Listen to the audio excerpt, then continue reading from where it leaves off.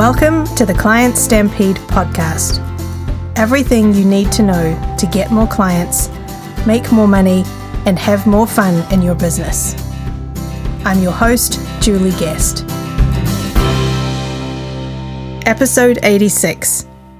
The new way to win customers for well-established brands. I'm not a businessman. I'm a business man. Jay-Z. Somewhere between fake news, COVID-19 government failings, and the Black Lives Matter movement, our world has been hit harder than ever on the trust front. As buyers, we're seriously burnt out by brands and their thinly veiled attempts at trying to win our trust and our money. As humans, we're skeptical about the world at large. I can't think of another time in recent history when consumer trust has been so low. After all, if you can't trust the government, the news, or your social media feed, then how can you expect new buyers to trust your company? The simple, obvious answer is you can't, especially if you are a legacy brand, meaning your business and your reputation has been well established for a long time. It used to be that the size of a business was the best measure of its trustworthiness. The bigger the brand, the more you could trust it. The older the brand, the more proven it was. Think of mega legacy brands like AT&T and even Tylenol. Both used to dominate their market because of company size and their established track record in the industry. But today that's no longer the case. Just think of how many companies have flooded the cell phone and internet service market. AT&T has tried, but so far failed, to make its brand more trustworthy by appearing friendlier, smaller, and a lot more personal. They even launched their own AT&T branded line of merchandise. Did you know you could buy an AT&T hoodie complete with blue sparkles featuring retro-corded phones? I bet you didn't. I didn't. Tylenol, another mega legacy brand, has also found it a struggle to stay relevant. Previously known as the gentle, safe, and trusted pain reliever, millennials weren't buying it. Why? Because its messaging, which is step 2 of the Client Stampede formula, wasn't cutting it. Here's why. Millennials don't avoid pain, they embrace it. So by saying that Tylenol is the gentle, safe, and trusted pain reliever, it wasn't hitting its mark. Whether millennials are indulging in extreme sports or getting a full sleeve tattoo, this demographic identifies with pain.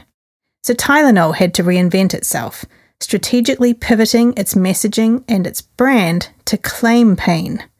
So it created a black and blue special edition version and started sponsoring extreme sports athletes who became the faces behind the brand, completely reinventing its value messaging. Only then did millennials begin to trust this iconic pain reliever.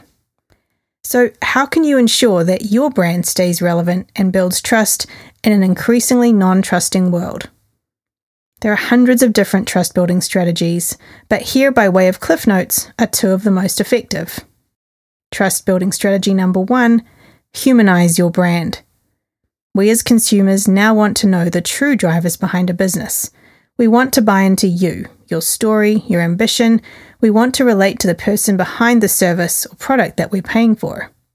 A good example of this is Delta's dramatic brand reinvention powered by its CEO, Ed Bastian, which elevated Delta to market leader status through innovation and being the airline that truly cares the most about its people. Could Delta have achieved this status without elevating Ed? No. Many airlines have tried this positioning, but without humanizing it, the messaging has failed flat.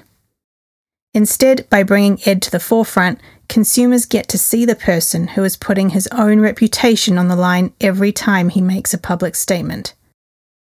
This is a powerful trust builder. Think of other CEOs who have built their empires based on their own personal brand almost from day one. Elon Musk, Richard Branson, Oprah Winfrey, Warren Buffett.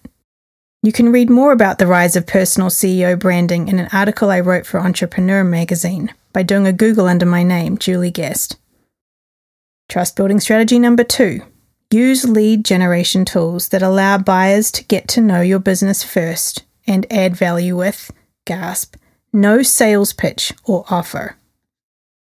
Examples are a series of explainer-style videos that build upon each other, helping your prospect reach the conclusion that your company cares about them making a good decision.